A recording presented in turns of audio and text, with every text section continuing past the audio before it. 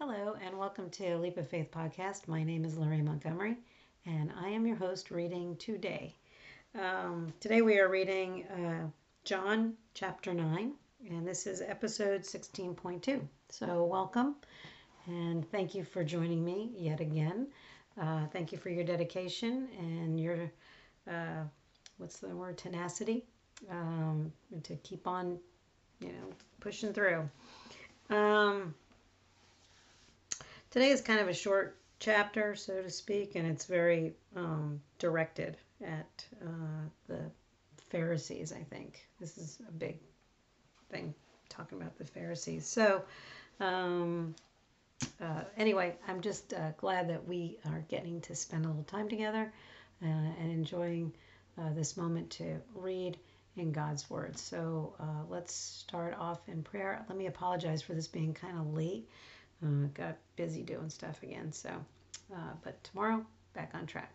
So, and today is Martin Luther King Day. So I don't know what time you're listening to this, but happy Martin Luther King Day. So let's pray. Holy God, Heavenly Father, we thank you for taking care of us and for providing for us and to always watch out for us. You are in control. We know that. We know that you deserve all the honor and the glory and the praise. We're just thankful that we are blessed to be able to sit down for about 15 or 20 minutes and just read in your word and to hear what it is that you want us to hear and to know what you want us to know. Lord, we especially are thankful for the gift of your Son, Jesus Christ. Lord, we are eternally grateful for his sacrifice on the cross and the blood that he shed for our sins. Lord, we are not worthy of that sacrifice, but you did love us enough to send him, so we are thankful. And we also are thankful of the salvation that came from that. Lord, I ask you to put a blessing over this time, in this moment. Reveal to us what it is that you want us to know and to hear and to understand. I pray blessings over every person out there who's listening and their families. And we ask you to just put a covering over each one of us, Lord. We all have needs. We all have stuff going on. Keep hearing stories and things that are going on out there that are, it's just one thing after another. And Lord, I get worried. I know I shouldn't be worried because you say, worry about nothing, pray about everything. So I lift all those things that I heard today in your hands, Lord. It's for you to take care of. We know that. And every individual that I have prayers over, Lord, I know you're going to take care of them. So it is your will be done. So, Lord, we ask you to take us where you want us to go. Let us meet the people you want us to meet. Let us say the words you want us to say. And keep us out of your way. In Jesus' name, amen. All right, so chapter 9, episode 16.2. I'm going to take a little drink. All right, Jesus heals a man born blind. As Jesus was walking along, he saw a man who had been blind from birth. Rabbi, his disciples asked him, why was this man born blind? Was it because of his own sins or his parents' sins? It was not because of his sins or his parents' sins, Jesus answered. This happened so the power of God could be seen in him. We must quickly carry out the tasks assigned us by the one who sent us. The night is coming, and then no one can work. But while I'm here in the world, I am the light of the world.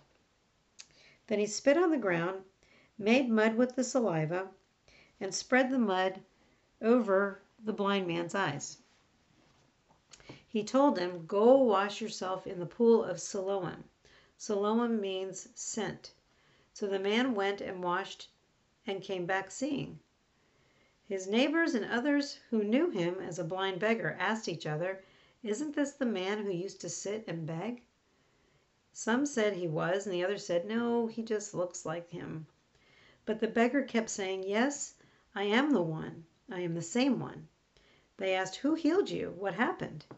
He told them, "The man they called Jesus made mud and spread it over my eyes and told me, 'Go to the pool of Siloam and wash yourself.' So I went and washed, and now I can see." "Where is he now?" they asked. "I don't know," he replied. Then they took the man who had been blind to the Pharisees, because it was on the Sabbath that Jesus had made the mud and healed him.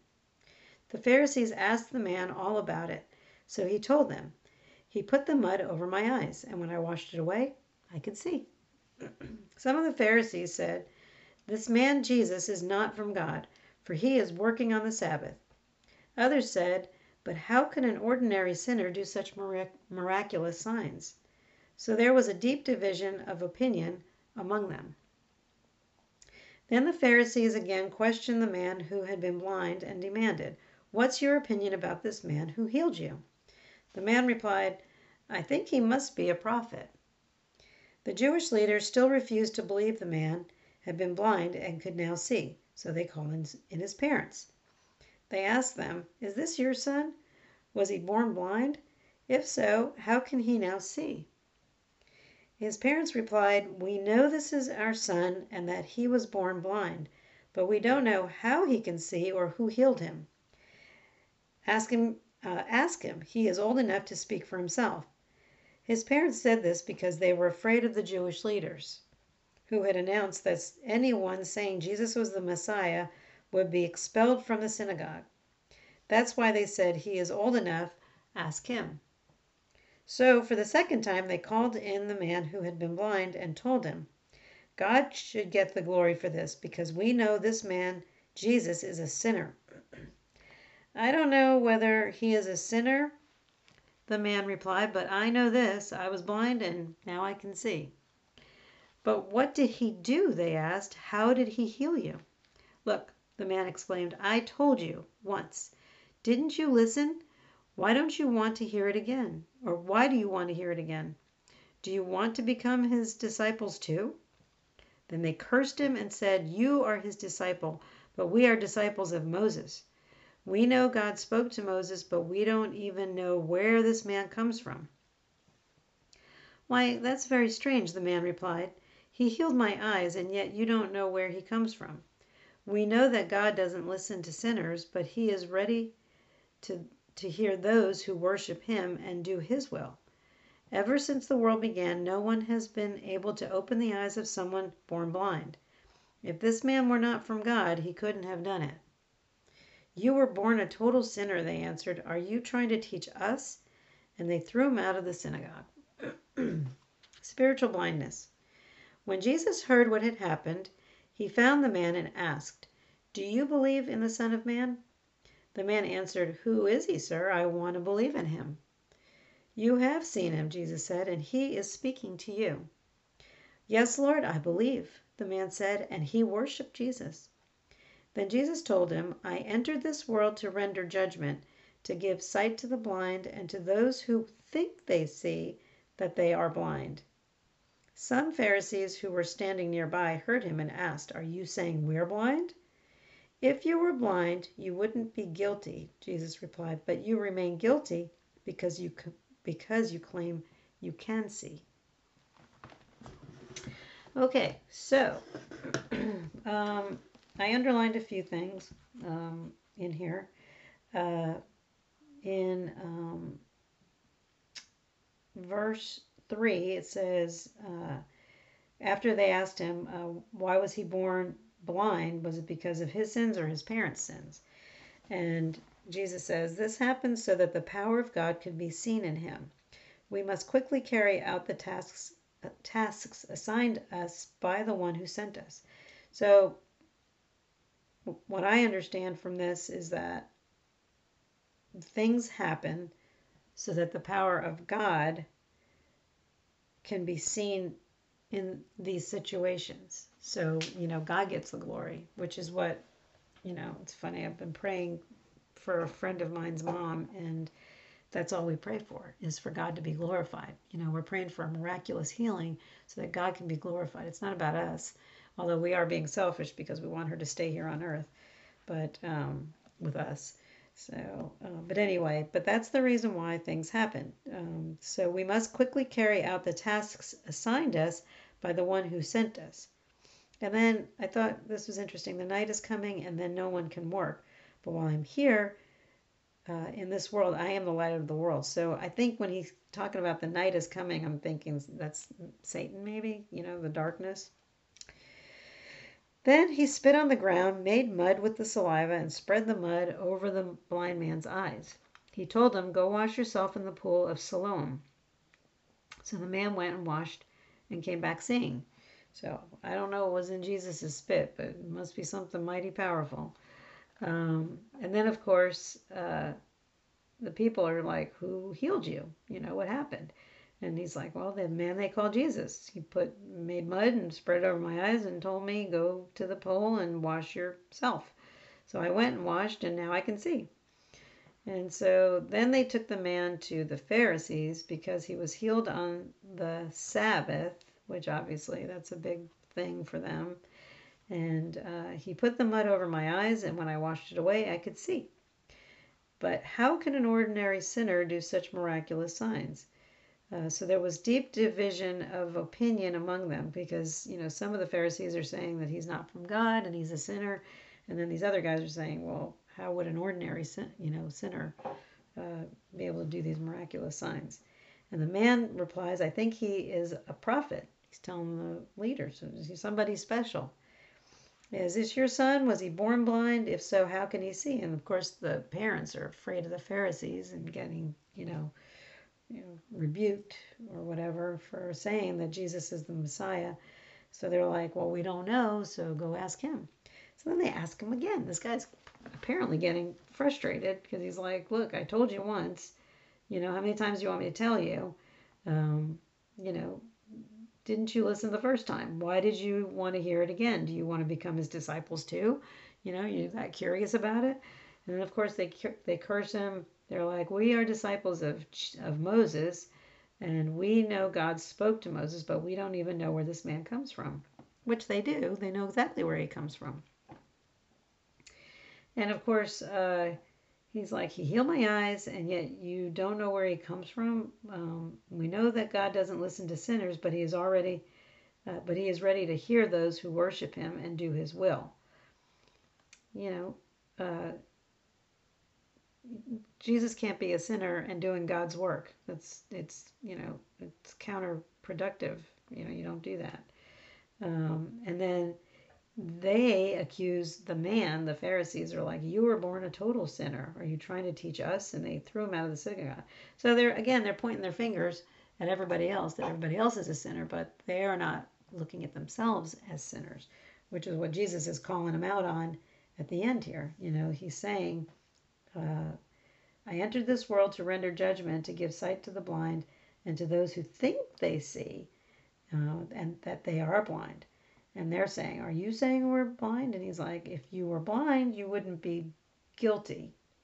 But you remain guilty because you claim you can see." So he's saying, if you were physically blind, nothing would be against you. But because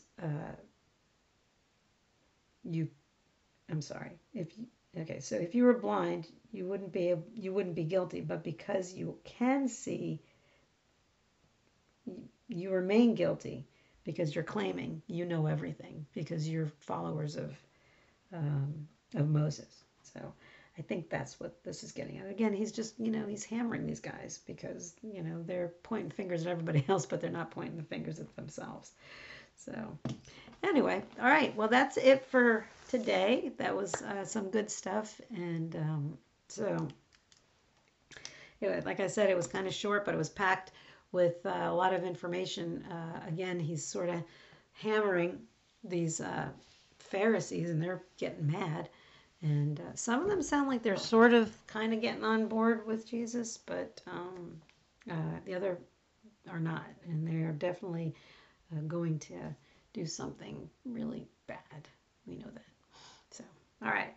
So here we are at this moment again. We always, Jeremiah and I, are in agreement that we don't ever want to not give anybody the opportunity to accept Jesus into their world, into their life. And so if you haven't made a decision for Jesus, this is your time. This is not a magic prayer. This is just about you and God and how you feel and saying it out loud. So let me lead you in that prayer. Holy God, Heavenly Father, today I put my trust in you. I am not perfect and know I have sinned against you. Please forgive me. I thank you for the sacrifice of your Son, Jesus. It's his perfect blood that covers all my sins, past, present, and future. On this day, I accept him as my Lord and Savior. I give my life to him. Thank you for my salvation. In Jesus' name, amen.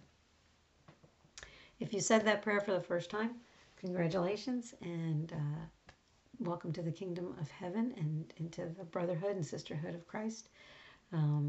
It's a miraculous day as far as I'm concerned.